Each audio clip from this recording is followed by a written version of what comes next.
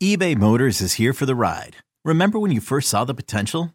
And then through some elbow grease, fresh installs, and a whole lot of love, you transformed 100,000 miles and a body full of rust into a drive that's all your own. Look to your left. Look to your right. It's official. No one's got a ride like this.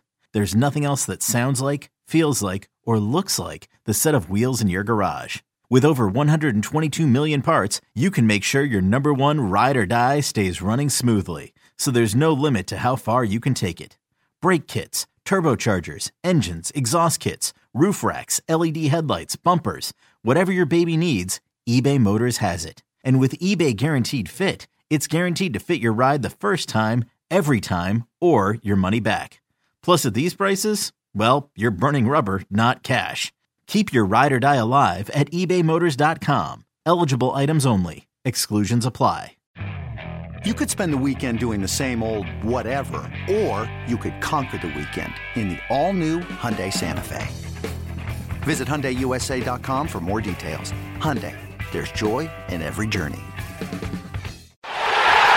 This is the Skate Podcast on WEEI.com and the Radio.com app. For the first time in 39 years, the Boston Bruins have won the Stanley Cup. Talking Bruins and the NHL. Sure, old-time hockey. Like 80s shore. Yeah. With Ken Laird from the Greg Hill Morning Show. That's evidently what Ken Laird wants you to believe. And WEEI.com Bruins writer Matt Kalman. Everything gonna be all right? Lace him up for some Bees talk right now. It's the Skate Pod. Sunday skate, I'll give it a B, B+. On WEEI. Holy, this is a big-time show. It is a big-time show. Here we go, 23rd of January. It's another edition of the Skate Pod, heading towards Sunday Skate, which will be live Sunday mornings, 8 a.m. on February 9th. And next week, we're going to have our good buddy Pete Blackburn in for the podcast to we let him in. It. Yeah, we're going to launch it that way. We might even move his head out from behind the logo of the Skate Pod Twitter feed. You know, maybe we're like remove the logo and unveil him. You know, you get half billing. You're only on half the year. So that's what you get in the picture. Half appearances. But meanwhile, until Sunday Skate's return, you can not only listen to this podcast, but you can go back in our archives. Plenty of great interviews. Plenty of great Bruins talk. Our rant about the Bruins' lack of toughness inspired them for one game. Totally. To beat up the Penguins, and then the next game they went right back to being a bunch of pussycats. Well, they were good early. It was a good start. You can subscribe to us, of course, on iTunes, on Stitcher, on Google Play. Search for Skate Podcast. Or just go on WEEI.com and give us, more bang for our buck. The more clicks you have on that website, the better. And we thank Red River, our proud sponsor of the Skate Podcast. Charlie McAvoy was almost traded. That's theoretically by some in the media. That's what you would believe on Twitter on Sunday night after the guy had an off night and got stripped by Evgeny Malkin, future Hall of Famer, on a goal. And next thing you know, the scouting world is claiming that the Bruins are shopping Charlie McAvoy. Did you get those texts from scouts? Oh, of course, everybody did. I mean, it was like burning up the Twitter world that Charlie McAvoy was being traded for a bag of pucks, and he was taking Chara with him, I think, because according to Twitter, Chara is holding Charlie McAvoy back. But then there's also the other side that says Charlie McAvoy just isn't that good. He's 22 years old, playing number one defense minutes. He's playing a defensive role, yeah. He's not your number one defenseman right now. He's your potential, and we've seen it. It was just a week earlier against the Islanders where I was comparing him to Dennis Potvin because I'm never one for hyperbole, of course. Everyone who listens to this or reads me knows I never would go out on a limb like that. But nonetheless, we've seen the potential. We know how great he can be, should be. Even if he's a number two defenseman in his career, it's a hell of a draft pick. It's a hell of a career to have. And the Bruins are not trading this guy. Wait a minute. You're disputing this report? They're not trading Who McAvoy? Are they trading him for? Tyler Toffoli? Chris Kreider. They have too many local guys. Oh, my God. It's crazy. It's lunacy. And then, but it's funny. Bruins beat Vegas, right? McAvoy has a better game. Everybody pretty much has a better game. Where are the trade rumors? They die down? Oh, it's like it goes like the wind. Now, you will admit, 0 goals is 0 goals. It's a little surprising. Is like 51 games it's reminiscent of Matt Bartkowski, who never scored a goal in the regular season as a Bruin, but scored a huge goal in Game 7 against Toronto in 2013. So maybe Charlie McAvoy's saving it for the postseason. How does he not have a goal? How is it possible? I'd say for about 2/3 of this part of the season, he wasn't shooting enough. Now he's shooting more. And now the bounces just aren't going his way. It's pretty crazy. I mean, he doesn't really get a lot of power play time, right? I mean, he's on the second group, and it's not really a lot of plays that are designed for him to get his shot. He still does get some power play time. He's getting more aggressive, and he has 71 shots, 0 goals. Okay, over under. 0 for 71. Over under. He gets 5 goals this season. Under. I say over. 5 goals in the last 31 games. He's going to finish with 5 goals. Exactly 5 goals. Pasternak over under 60. Well, I would say he'd get 60. I think I'm really 23 goals in the last 31. That ain't happening. He needs the pot. If he stops passing up those empty netters, yeah, I know. David Pasternak. I care more about his Richard Trophy than he does. It drives me crazy. Special guest this week is Colby Cohen. Yep.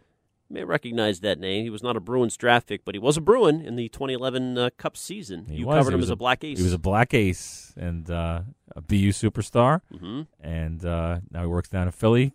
NBC Sports Flyers. Philadelphia, studio analyst, also college hockey. Does a lot of college hockey, and he has some good insights on Charlie McAvoy. He was there once before. He was a promising prospect, a guy Colorado had high hopes for, and then came here from Matt Hunwick, and, careers take different paths. We played 3 years with Providence, and then ended up in Europe before heading to the media route. I insulted his hometown of Philadelphia, too, at the end of the interview, so stick around for that. He was the 45th pick of the 2007 draft, so a pretty high pick. Pretty good, yeah. Good player. I think he'll have some insight on McAvoy. And Bruce Cassidy. No surprise he defends McAvoy, as you would expect a BU guy to do. Now, this was a big week since we last spoke. The end of the Brett Ritchie and the end of the David Backes era. Not the end of the Brett Ritchie era. You might see him back here.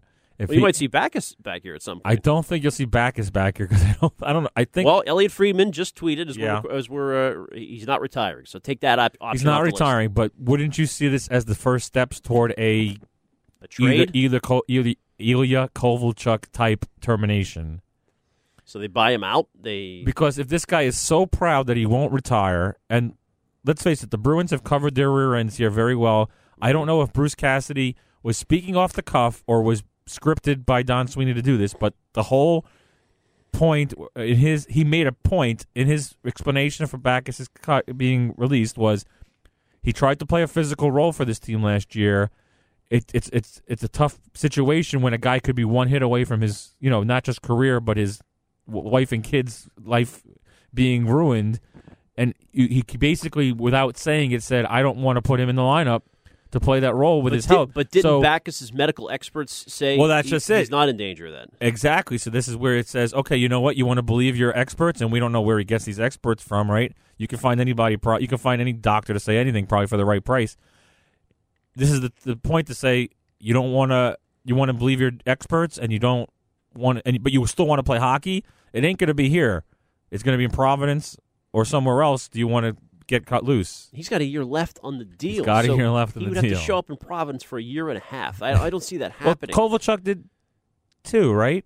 Yeah, yes, right. he did, but so, not at that rate. Not at that rate, but pretty. But he was steep, and you know what? You got to make a choice. I mean, I don't know if the Player Association would allow him to do that. I mean, if you do that twice in the same season, what is the point of a Player Association if we're going to start terminating all these guaranteed contracts?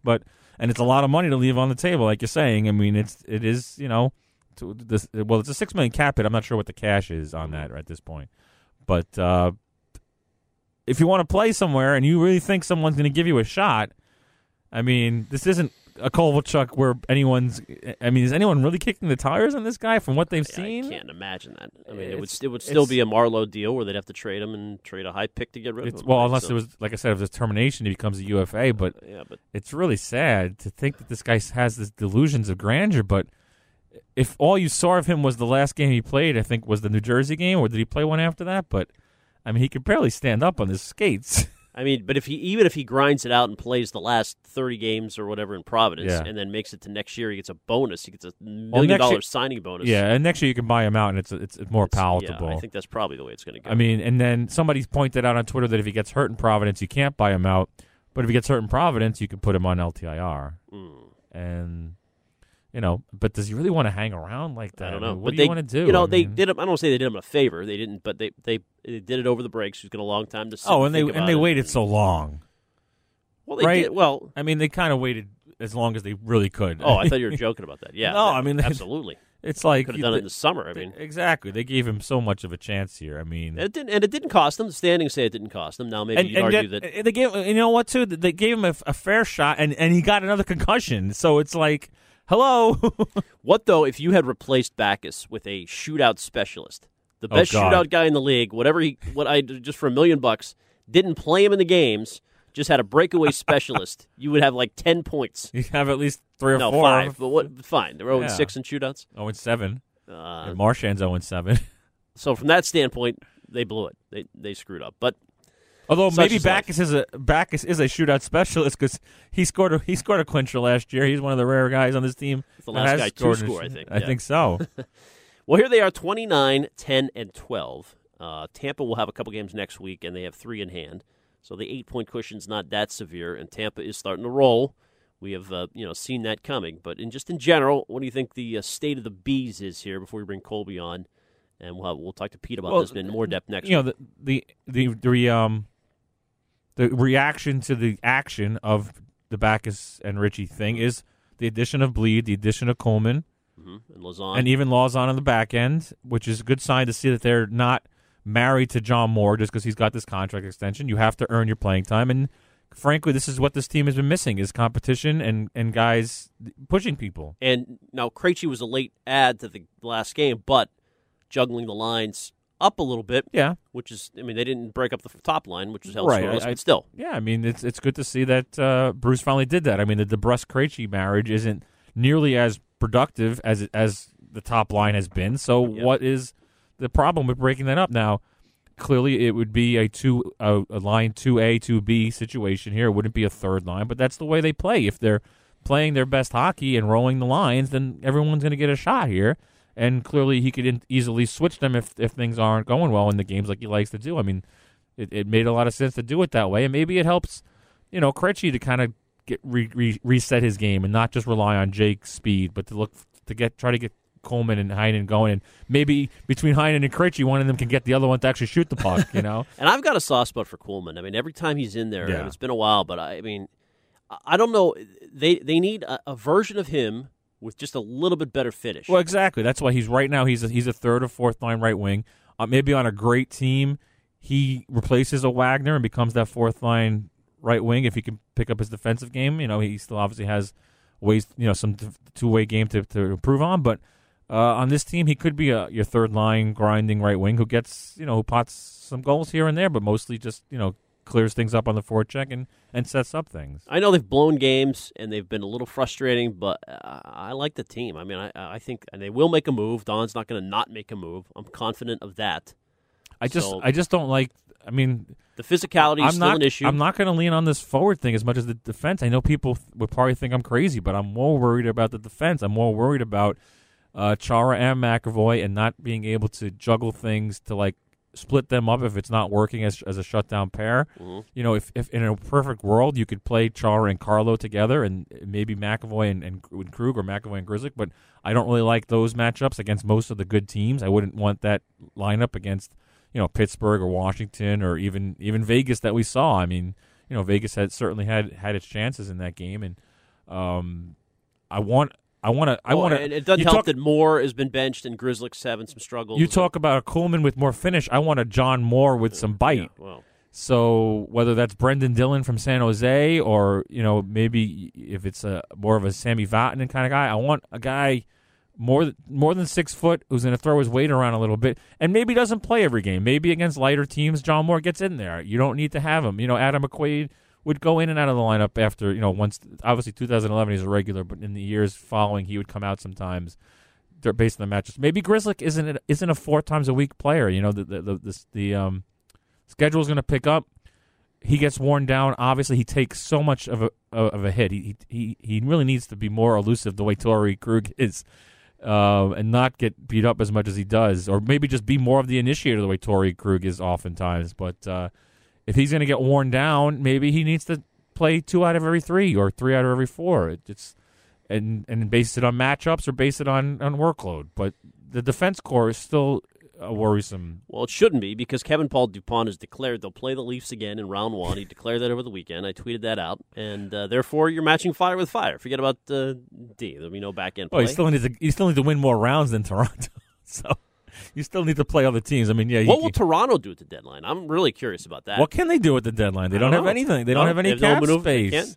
They'd have to move somebody, with a decent. They'd have to move a Nylander or even a Kapanen or Janssen. They're not going to. I don't think they're doing that. And Tampa too. They did nothing last year and paid for it, but it was a different scenario in terms of the drive down. But would they make a little tweak just to light the fire? I mean, seem to always be looking for defense help, right? So I think their forwards are set on D. Set everywhere. Team is loaded. Yeah, I mean maybe they're just banking on their motivation and the fact that the embarrassment of last year. I mean, let's face it. Cooper has survived to this point, and he looks like he's going to make it through to the end. If the end is similar to last year, that team will be blown up. No doubt. And so that's their motivation right there. All right, let's get to Colby Cohen, this week's guest, now an analyst with NBC Sports Philadelphia, but he's got some Boston in his blood. Well, I spent some time here anyway. Here's what he had to say. All right, special guest this week, Matt. He's got a cup ring from the 2011 run. I think Colby, correct me if I'm wrong, you were left off the engraving. That's what Wikipedia says, but I don't want to go by that.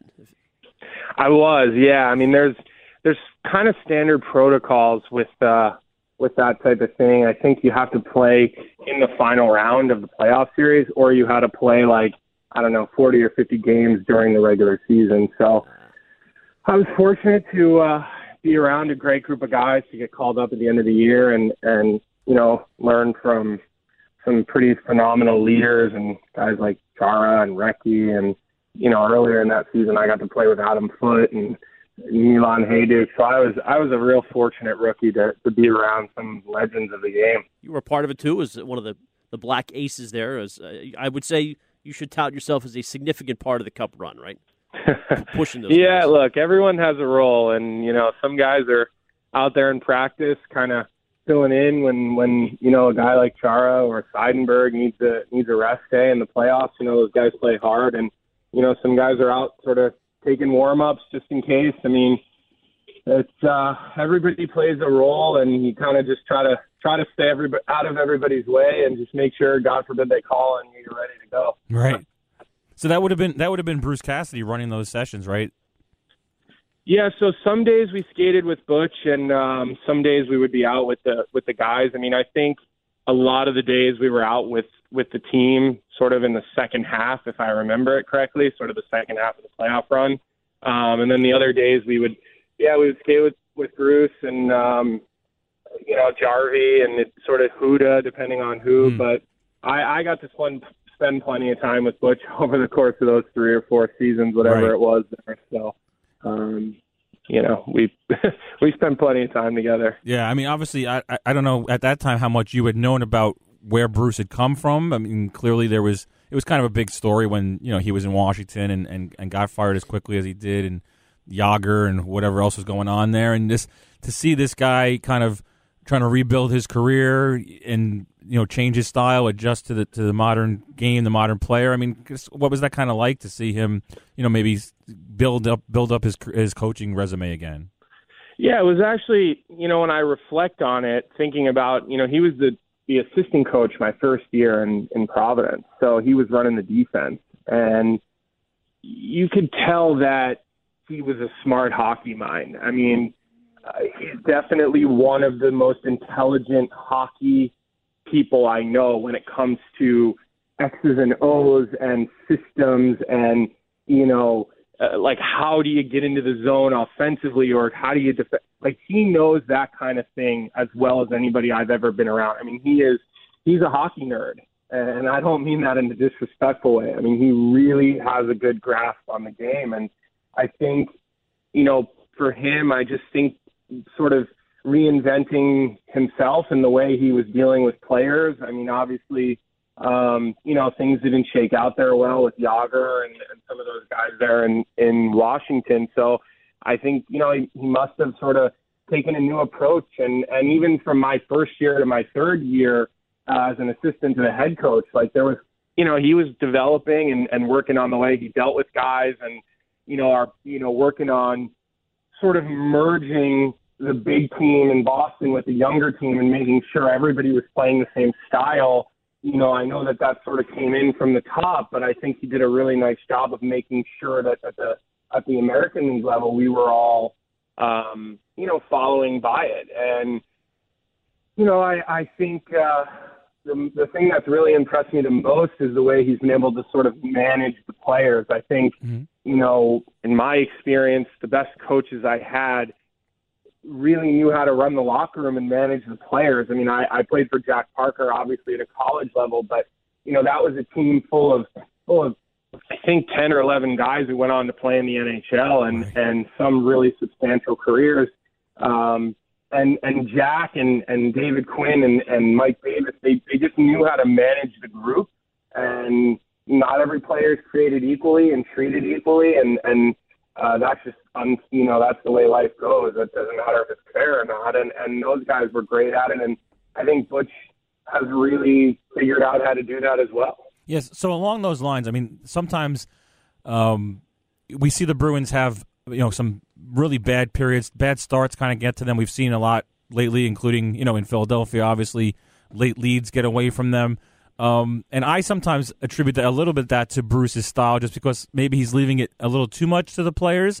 But do you think though in this modern game he kind of has to be that way, and maybe there's not, or maybe I'm completely off base, and maybe it doesn't really have to do with that, where they have these lapses or especially the late game struggles that they've had.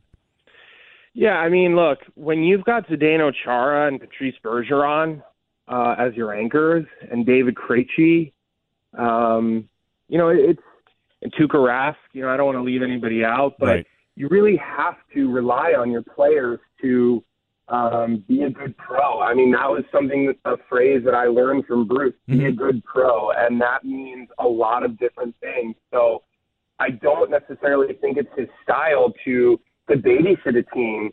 I think he has to trust his captains, and I think his captains have to trust him. And again, we're not talking about the Colorado Avalanche, who have a bunch of young leaders. Right. We're talking about Chara, and we're talking about Krejci and Bergie and Marshy, for that matter. I mean, these are guys that are, they bring it, and they understand what they need to do to be ready. So I think sometimes good coaches sort of have to lay off, and I listened to John Calipari one time on ESPN radio say, I can make my team like 20% better or 60% worse.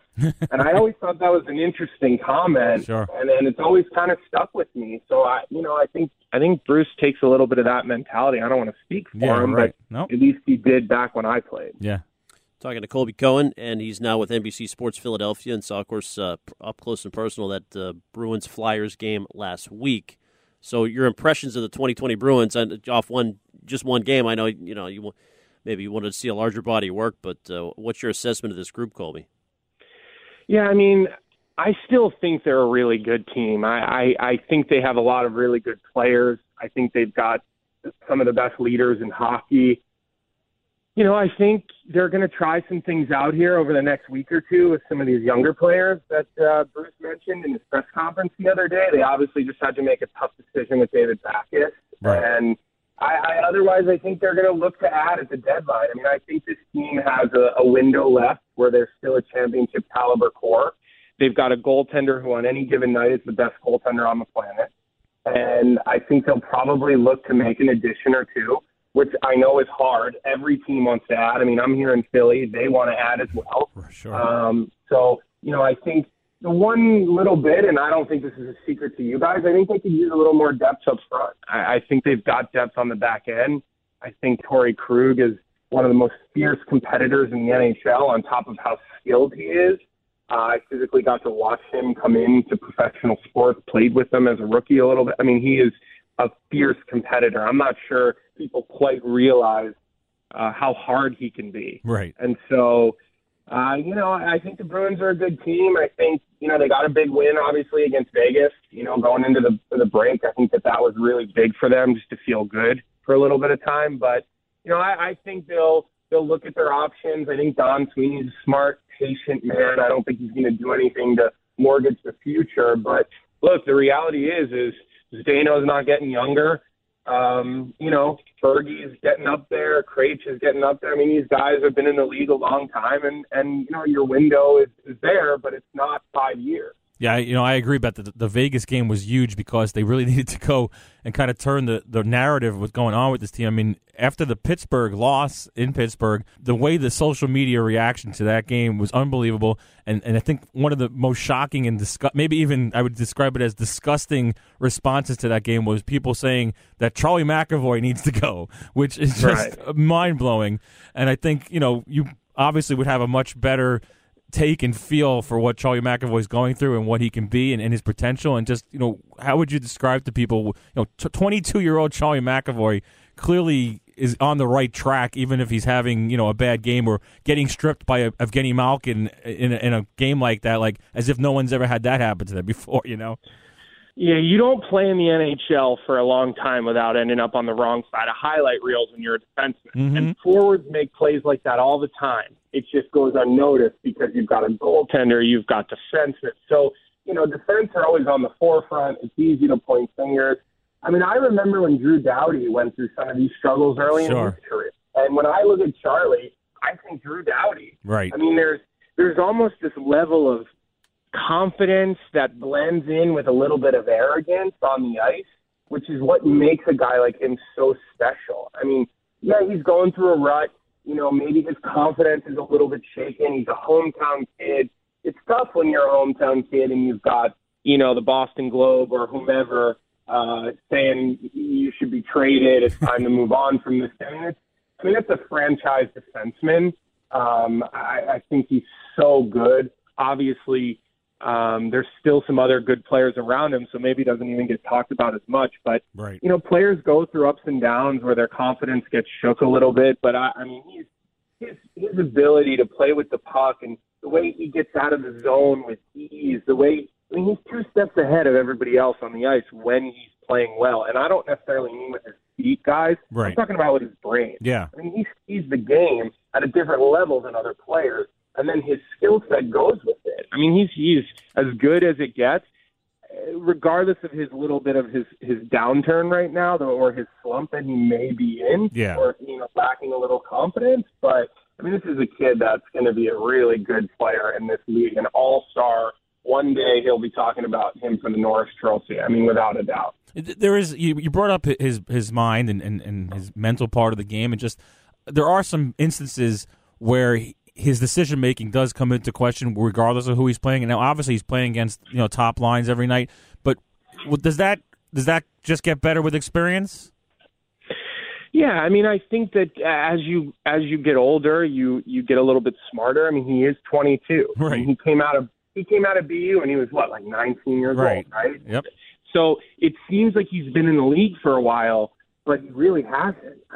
He's still, in my opinion, figuring it out a little bit, and you see moments of brilliance, and then you see some moments where he makes a young mistake, and he's still a young player. So look, I think some of that stuff is probably fixable by looking at some film and some situational, recognizing some certain situations. But let me just tell you this, guys.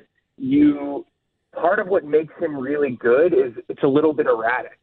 Mm-hmm. And you start thinking a little bit too much. For him, it's just so instinctual that you got to be really careful that you don't handcuff that. And Bruce was an offensively gifted defenseman, high draft pick, and he had some injuries, which is why he didn't play a long time. But he understands that, of all people, that it's really delicate. And Kevin Dean was a defenseman a long time. He understands the position well. I think, as Aaron Rodgers says, people need to relax because Charlie McAvoy will be just fine. Well, last one from me, Colby. You played with Kevin Shattenkirk quite a bit at BU. Have you talked to him in the last year or so? What do you think the Lightning's mentality is as they come down the stretch here? They've closed the gap quite a bit, and, of course, coming off that terrible first-round exit last year. Yeah, no, it's funny you bring him up because when you ask me about Charlie and maybe he's lacking a little bit of confidence, Kevin and I was in his wedding and we're still very close. We spent a lot of time together, and And he was in New York as a hometown guy, and the paper was calling for his head. I mean, that wears on a guy, and that takes your confidence away. And as much as it's devastating to be bought out, it's the best thing that ever could have happened to his career. I mean, it just prolonged his career 5 more years because now he plays in Tampa, which is one of the most fun brands of hockey I've ever seen. I mean, they move the puck 5-on-5 sometimes like they're on a power play. And, I know that they feel really good about their game. They actually felt pretty good about it even when they were out of the playoff picture. Like, they could feel it coming. I've seen a couple of the games. I've worked a few, and talking to Shaddy and there's a handful of other guys that are kind of my years that I know and keep in touch with. And they think they're the best team. I mean, they are primed. They're ready to play. They're playing very well. And if you watch them, I mean, everyone right now is pulling in the same direction. You've got a bunch of guys at the top of their game. You look at their defensive pairs. I mean, you've got Hedman, who, I had never watched as closely until this year. I mean, I don't know if I've seen a guy who can dominate more from the backside when he's on. It's incredible. And then you've got the McDonough pair with Cernak, which is more of your shutdown pair, and then Shattenkirk and Sergachev, who are both having career years offensively and defensively. So, they play a great style. I think they're going to be tough in the playoffs. I think that they're thinking that their game is where they want it to be. And if you told me, if I had to pick a team to win it all, it's one of those 4 teams that it's them, it's Boston, it's Washington, or it's Pittsburgh. I mean, those 4 teams right now, to me, look like 4 of the best teams in the NHL. And, whoever is healthy and kind of going here down the stretch, I think is going to make the big push. Well, we appreciate you coming on for some insight. How'd you end up in Philly, by the way? How long is that at the parole for? So I'm from Villanova. When I stopped playing, I came back to Philly, just sort of regroup and figure out what was next. And then the TV stuff, I mean, I do the Flyers pre, post, and intermissions. I do some Westwood One. I've actually been lucky. I did the Bruins Winter Classic game last year for Westwood One. I did the Bruins Game 7 against Toronto 2 years in a row for Westwood One. So I've actually got to do a bunch of games on the radio with you guys, which, there's always a little bit of a special feeling being back at the Garden. And, I know all the players, and I obviously know Butch and Dino, and, I know Jay Pandolfo from training together for years at Boyles, and Joe Sacco was my coach. So there's a lot of degrees of separation. So it's always fun to do the games with you guys, and hopefully I'll see you guys in the playoffs this year. We can get rid of Raycroft if you're interested. Neston's got an opening coming. Oh no, come on. We love Razor. We love Razor. Come on. Beautiful. You need the goalie's perspective sometimes. Those guys, they spent years watching. That's right. From the best seat in the house. That's right. So I'm sure Razor will be Billy will coach him up. That's right. Thanks for doing it. Thanks, Colby. Thanks a lot, Colby. All right, guys. All right. See you later. All right, there he is, Colby Cohen, who's got McAvoy's back, as you do. Yeah, I mean, everyone should. Any right-thinking person does. I mean, you see the flashes here and there. And let's face it, this is the way, spoiled for 15 years as Zdeno Chara, right? He used to put up points. Now he's not so much anymore, but still a shutdown D, always did it all together. I was looking back when he played that 1,000th game. I was going through old game sheets. It's amazing to think he used to play 30 minutes a night. It's just crazy to think that this guy at that size, at the style he played, and he was playing 30 minutes a night. It's crazy. But Charlie McAvoy, it's not going to be a one-for-one. This guy, it's not going to be, Chara gets replaced by McAvoy. It's going to be McAvoy picks up the offensive side with some defense. It's going to be Carlo is the shutdown guy who maybe at some point, I guess we can all wish upon a star that Carlo will actually add some offense at some point. He's been a little better this year, a little more aggressive. It's going to be different guys filling in. It might be Vakanainen taking care of the puck-moving aspect of it. It's going to be a different-looking defense core, and McAvoy and Carlo will be the cornerstones of that, depending on how things go. I mean, we don't know what will happen with Krug or Grzelcyk or either of those guys, or whether they're both here or one's gone. You don't know what it's going to look like, and maybe Lauzon fits in there, maybe he doesn't.